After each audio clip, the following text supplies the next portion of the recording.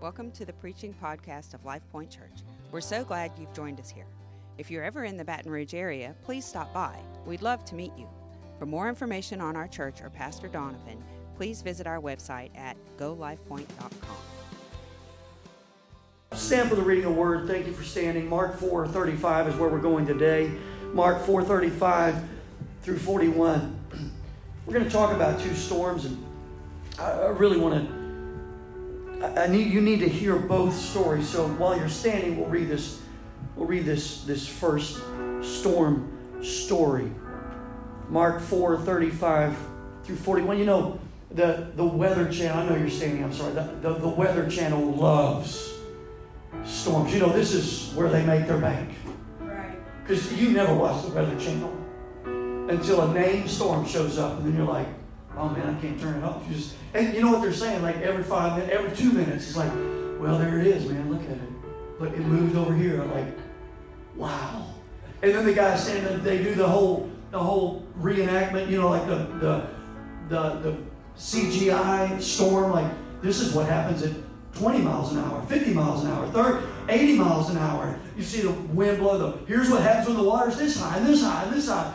And you just can't take your eyes off of it. We're going to talk about some storms today. Mark 4:35. On the same day when evening had come, he said to them, that's Jesus said to his disciples, let us cross over to the other side. And when they had left the multitude, they took him along in the boat as he was, and other little boats were also with him. And a great windstorm arose, and the waves beat into the boat so that it was already filling with water, that is. But he was in the stern, asleep on a pillow. And they awoke him and said to him, Teacher, do you not care that we are perishing? One of the dumbest questions of all time. Then he arose and rebuked the wind and calm. But he said to them, why are you so fearful? How is it that you have no faith? And they feared exceedingly and said to one another, who can this be, that even the wind and the sea obey him? This is the first storm they faced. There's another one that they'll face. And I want to compare and contrast the two. And we're going to focus mainly on that second storm. I'd like to preach a message today entitled, The Test of the Second Storm. The Test of the Second Storm. Let's say a prayer. Father, I thank you, Lord, that you dropped this into my spirit. I pray I can deliver it, preach it with power and anointing, God, not of my own, Lord, but with your help. And I pray that we could hear it, God, and drop into our spirits, and we give you praise for that in Jesus' name. Everybody say amen. God bless you. You may be seated. Good to see Miss Lonnie here today. We love Lonnie. Great to have him here. Now, we just read about the first storm, so let's take a look at the second storm. It's found in Matthew 14, 22 through 33. Listen to this. Immediately, Jesus made his disciples get into the boat and go before him to the other side. Sounds familiar? While he sent the multitudes away. And when he had sent the multitudes away, he went up on the mountain by himself to pray. So here we see some differences. Now, when evening came, he was alone there, but the boat was now in the middle of the sea, tossed by the waves, for the wind was contrary. Now, in the fourth watch of the night, Jesus went to them walking on the sea. And when the disciples saw him walking on the sea, they were troubled, saying, it's a ghost.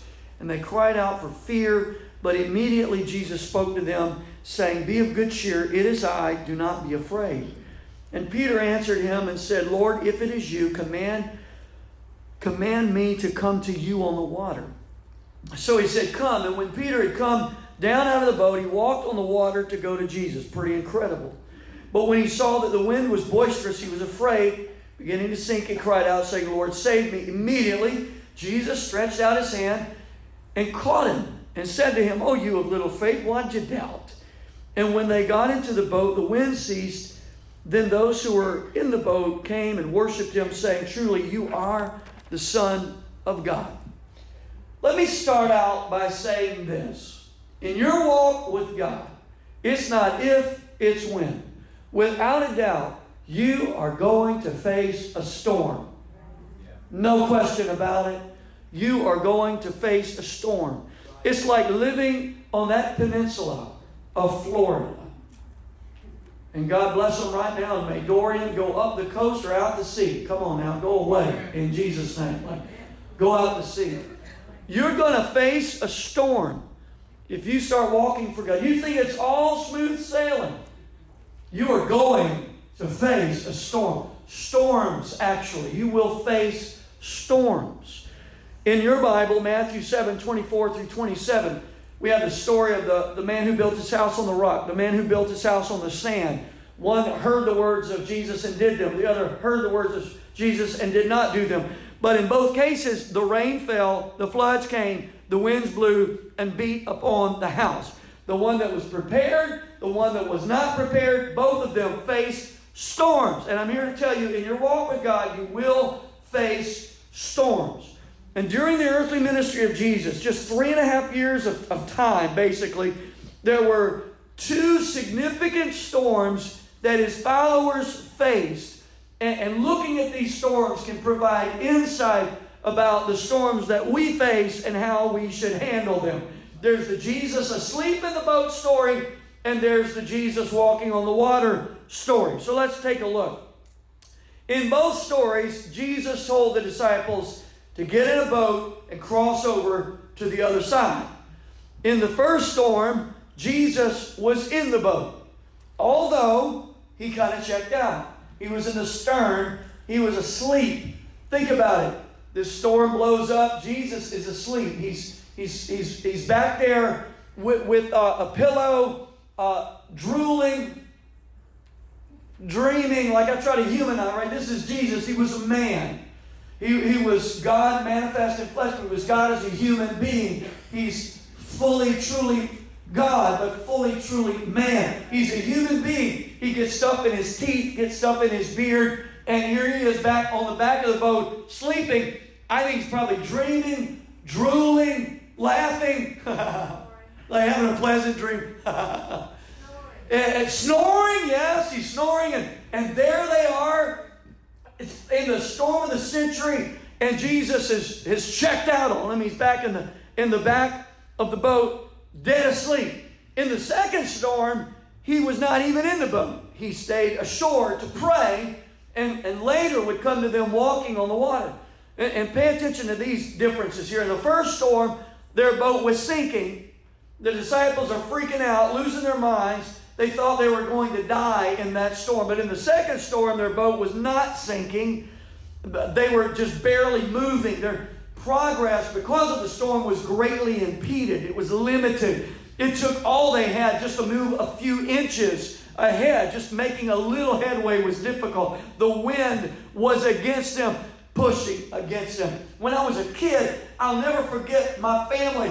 My dad, his sister, and his brother, and maybe a couple of us kids got in this little boat, and we were on Lake Bistineau in North Louisiana, and we went way out on Bistineau, and we were fishing, and you know where that is, Claire, right? You know where Lake Bistineau is. We're out there, we've been at the camp, we're out fishing, and a storm blew up on Lake Bistineau, like a bad storm blew up. And so they crank up the little Evinrude motor, and they're trying to get back. And there was so many of us in this little boat. I'm telling you, I didn't know if we were going to make it back. The waves got so big, and that boat is sloshing around. And they put us kids down in the bottom of the boat, and they're sloshing around. And some of them even started praying, "Oh, Lord Jesus, help us to get back," you know. It didn't look like we were going to make it back to the camp. That's what they're facing, the storm that is just making it. That Evinrude was giving it everything it got, but we could hardly move. That's what they're facing. In the first storm, the Greek implies that the disciples were terrified. We're going to die. But in the second storm, the Greek implies that they were frustrated more than terrified. They were afraid that they weren't afraid, they were frustrated. You ever been frustrated? Yeah. Oh, man. In the first storm, Jesus said the disciples had no faith. In the second storm, they apparently had some faith. I mean, Jesus said that Peter had a little faith, but that was enough for him to walk on water. Right. And call out when he started to sink. That was enough. So apparently they had some faith in the second storm. I am convinced that in the first storm, and I've preached about this, I'm not going to spend time here, but I need to make this point.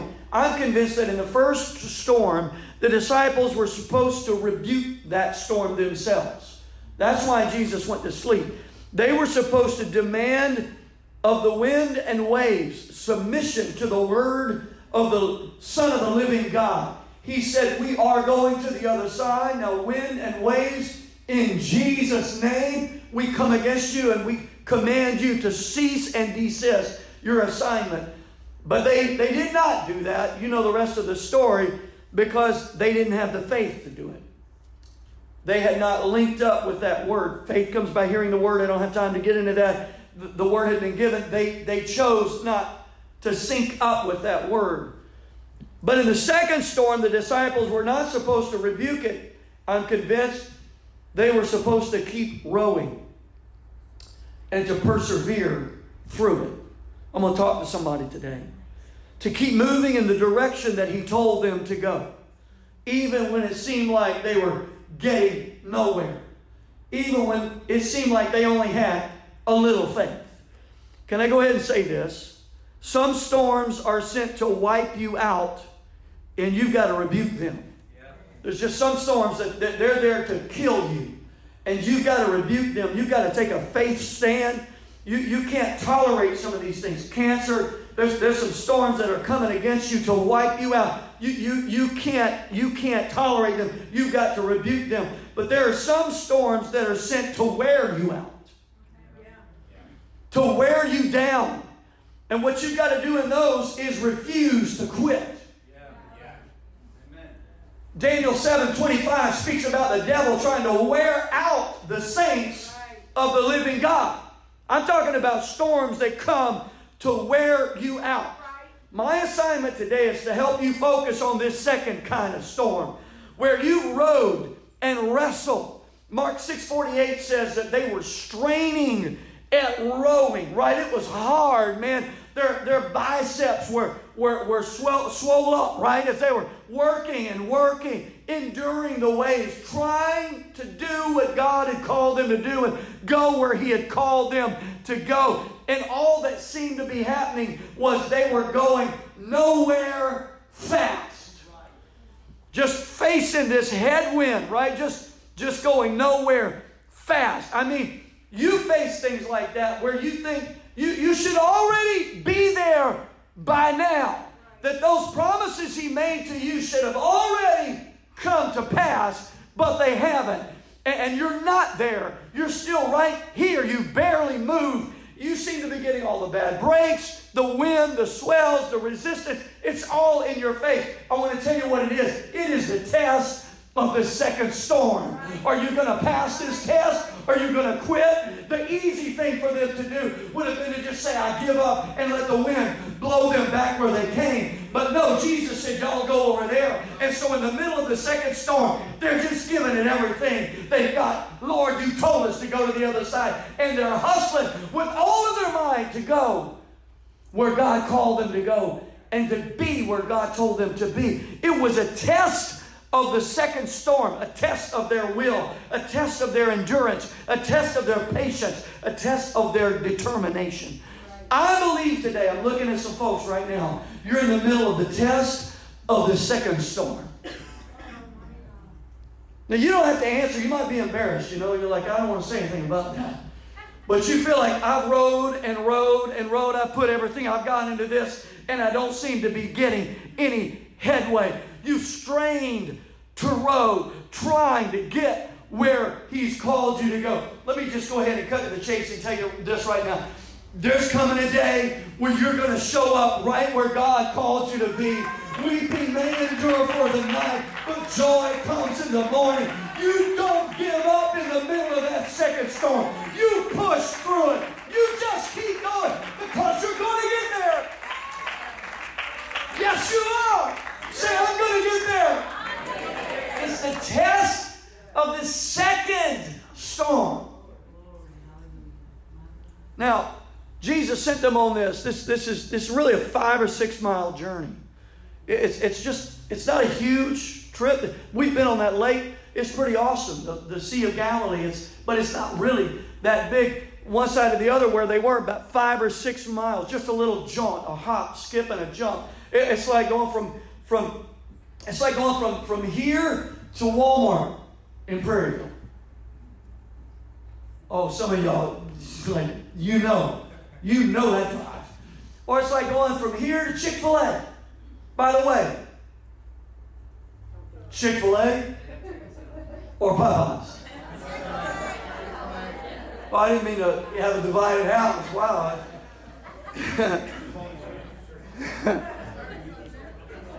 This was just a short drive, just a short ride, boat trip.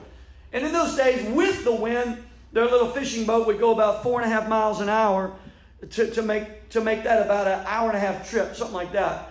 But against the wind, especially a violent wind like a storm wind, you wouldn't move very fast at all in the direction you were trying to go. And in the second storm, we know from Matthew's account, they had rowed for some 4 to 6 hours and only had got halfway to their destination.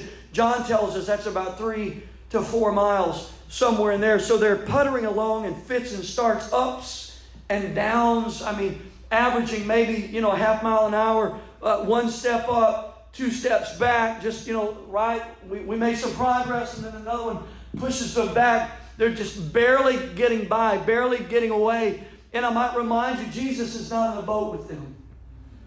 He might as well have been 1,000,000 miles away from them in the middle of this storm. In the first storm, they can touch him.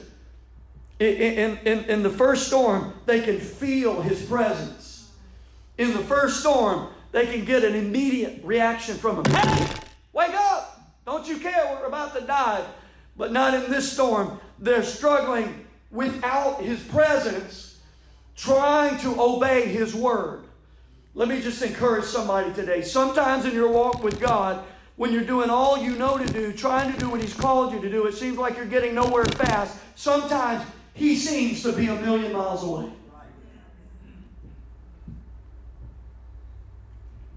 I'm Pentecostal, y'all. Head to toe. I believe in the power of the presence of God. But I have walked through seasons where I felt nothing. Amen. Can I get a witness? Seemed like 1,000,000 miles away. My prayers are hitting the ceiling and falling back down. The devil's whispering in my ear, it ain't going to work. He ain't listening to you. He don't care. How do you even know he's real? Who are you kidding? You fooling yourself. What are you talking about? You get all that kind of stuff, man, and you're trying and you're seemingly getting nowhere, man. The situation hasn't changed. You felt like God called you to do something, to obey him in this area, and you're doing all you know how to do. And not only is it not working, you can't even feel his presence.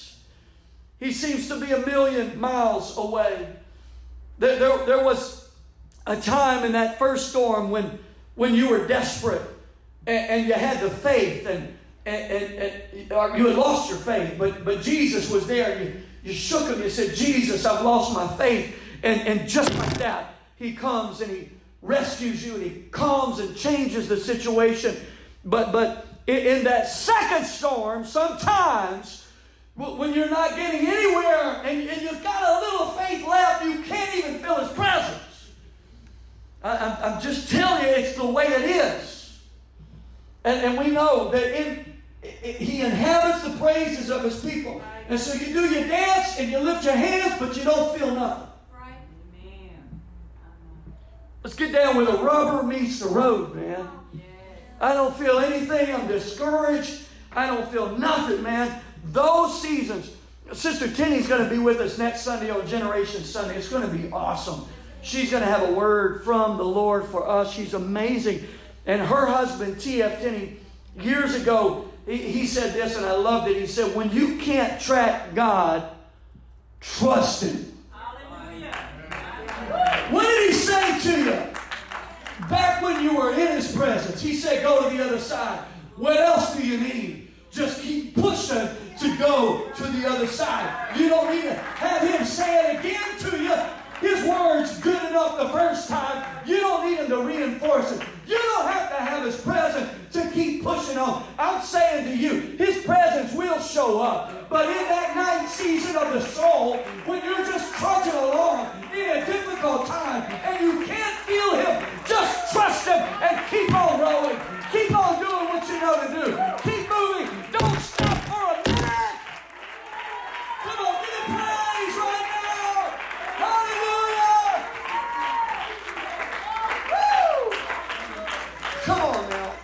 And the devil tries to get you to quit. Listen, the devil was in the presence of God in heaven and backslid. What does he know? Right. Hallelujah.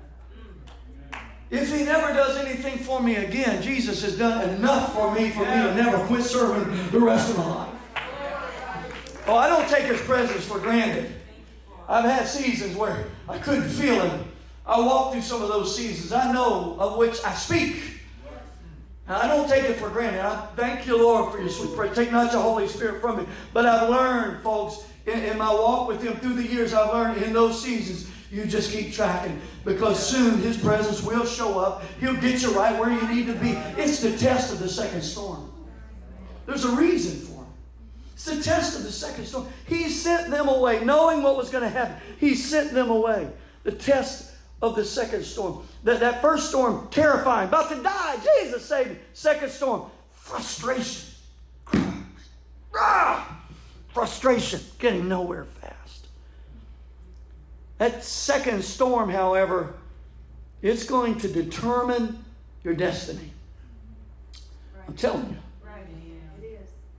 Your destiny's on the other side of this test. The fulfillment of that calling and all those promises is on the other side of this test. I just concluded a series on miracles. You got to check it out. I believe God dropped that word in my spirit. Go look it up. Go to lifepoint.com. Go to the podcast. You can see it. And we've had some powerful, immediate miracles. Just things that have taken place. Jane was so excited, texted me and said, "You've been preaching on miracles. My brother had every bone in his body broken. Went to the doctor the other day. They said they're all healed." She said it was a total miracle what God did for my brother. It was awesome. I got a phone call from another guy in the church. He called me. He said, "Pastor, he texted me. He said, 'Can you call me? I need to talk to you.' Called him. He said, 'I got to tell you something. There was something that happened in my business that only God could have orchestrated. It was a total miracle what God did.'" Wednesday night during church, we prayed over wallets and offering, and not offering, but wallets and money clips and whatever again. And it was crazy. Dave had a situation. As we were praying, he gets a text, and the text was like, "The situation you're praying over just got answered," while we were praying on that Wednesday night. Immediate. Powerful. I believe in that kind of stuff. And there's been others, and I hope to tell you some more about them, but just incredible stuff. But let me just tell you, in my walk with God, I've learned sometimes you've got to endure. Sometimes you've got to persevere. Sometimes you've just got to crack on in the middle of the storm, and through the frustration and through the weariness and through the pain and through the tears. You just got to push on and keep going. The easiest thing to do is just to give up and say, "Forget about it," and let the wind blow you wherever. The hard thing to do is say, "No, God, you told me to go this direction, and I'm going to push on until I can't." Jesus told them, "Go to the other side." That's what they were doing, y'all. They were laboring. This is Labor Day weekend. They were laboring to go to the other side. It's pretty cool. When they got to the other side, they ended up in a synagogue. I preached about this.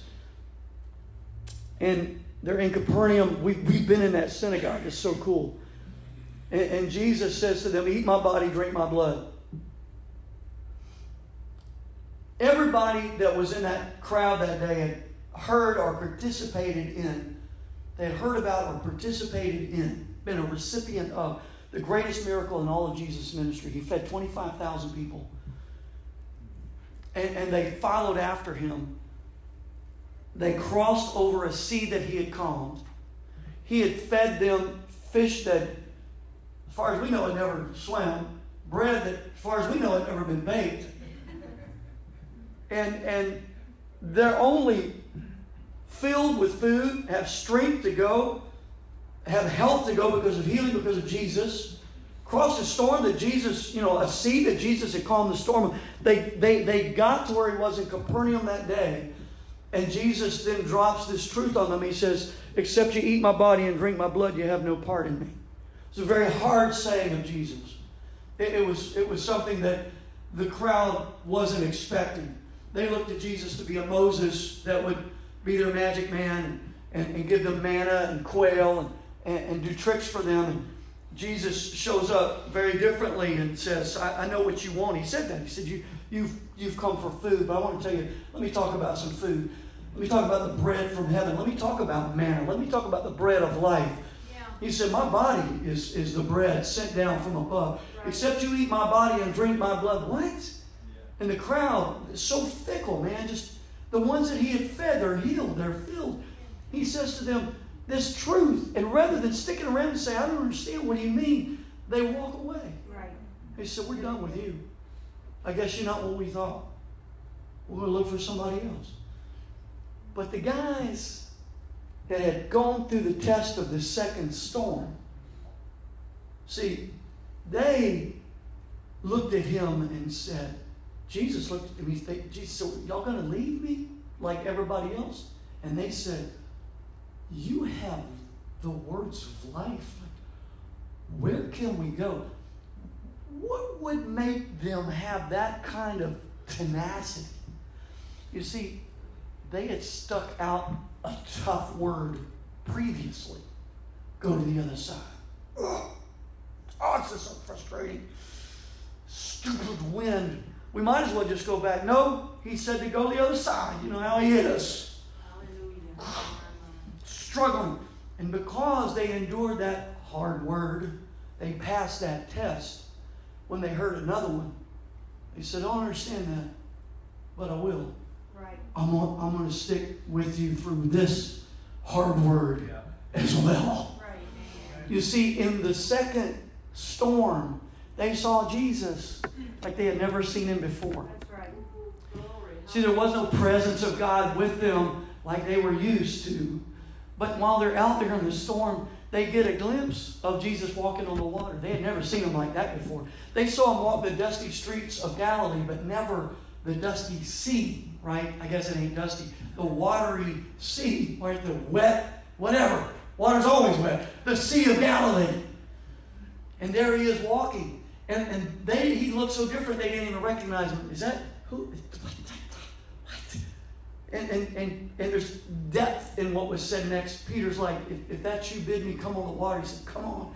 They saw him. They experienced him in a way they could never have experienced him except in the second storm. What am I telling you? If you'll persevere, you'll see Jesus. You'll get a revelation of him like you've never gotten before. Like you can get no place else. You've got to follow it. If he said to get in the boat and go, get in the boat and go. And if times get tough and you don't understand, you just stay in the boat and keep going. Because you're going to see Jesus sooner or later like you've never seen him before. And it's going to give you a depth and an understanding. You're going to be able to persevere through the next commandments that he gives you. Stand with me right now. You just can't quit. It's the test of this second storm. Now, Psalm 126. Let me just read this to you. I was talking to my son Caleb about this yesterday, and he dropped this on me. I'm like, that is so good. When the Lord brought back the captivity of Zion, we were like those who dream. So here, scholars will say this is Babylonian captives, Israel, going back into Jerusalem and Israel being released out of captivity. And it said that it was like a dream to us, like it's too good to be true. Like this seemed like it would last forever. And then we were released and we were free. It was like a dream. Our mouth was filled with laughter. We were beside ourselves laughing. Our tongue was singing. Now this is the same place where they had hung their harps on the willows because they didn't want to sing the songs of Zion in a foreign land. But here they are laughing, singing. And it's so dramatic what the Lord has done that the heathen, the unbelievers, the uncovenanted are saying the Lord's done great things for them.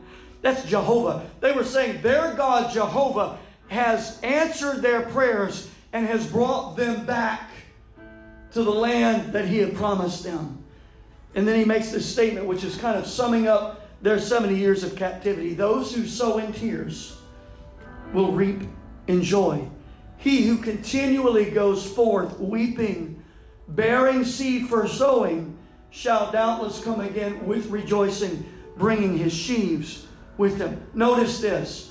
The psalmist, the Lord inspiring this, always assumes the sower will be sowing even through their tears. They never quit. We may be in a foreign land. We may be in a strange place. We may be in bondage. Our promises may not seem to be coming to pass. It may be so far away that it would only be a dream of ours if it ever came to pass. But they never quit sowing. Your faithfulness in the second storm is you sowing seed through tears, through pain. What are you doing every time you heave back on that paddle, pull back on those oars? You're sowing a seed of obedience. And he that goes forth there. That's precious seed. That's why it's precious. You're weeping, you're crying, but you're sowing and you're obeying and you keep persevering through the difficult time. It makes it precious seed. Never fear, child of God. There's a day of harvest that is coming. It'll come out of nowhere. All of a sudden, you'll be like those that dream. Here I am standing in the middle of my dream. I don't want to be too self-serving and I'm done, but I just want to tell you this. When we moved to Prairieville to start a church, we were in a living room. We had a bunch of wild boys.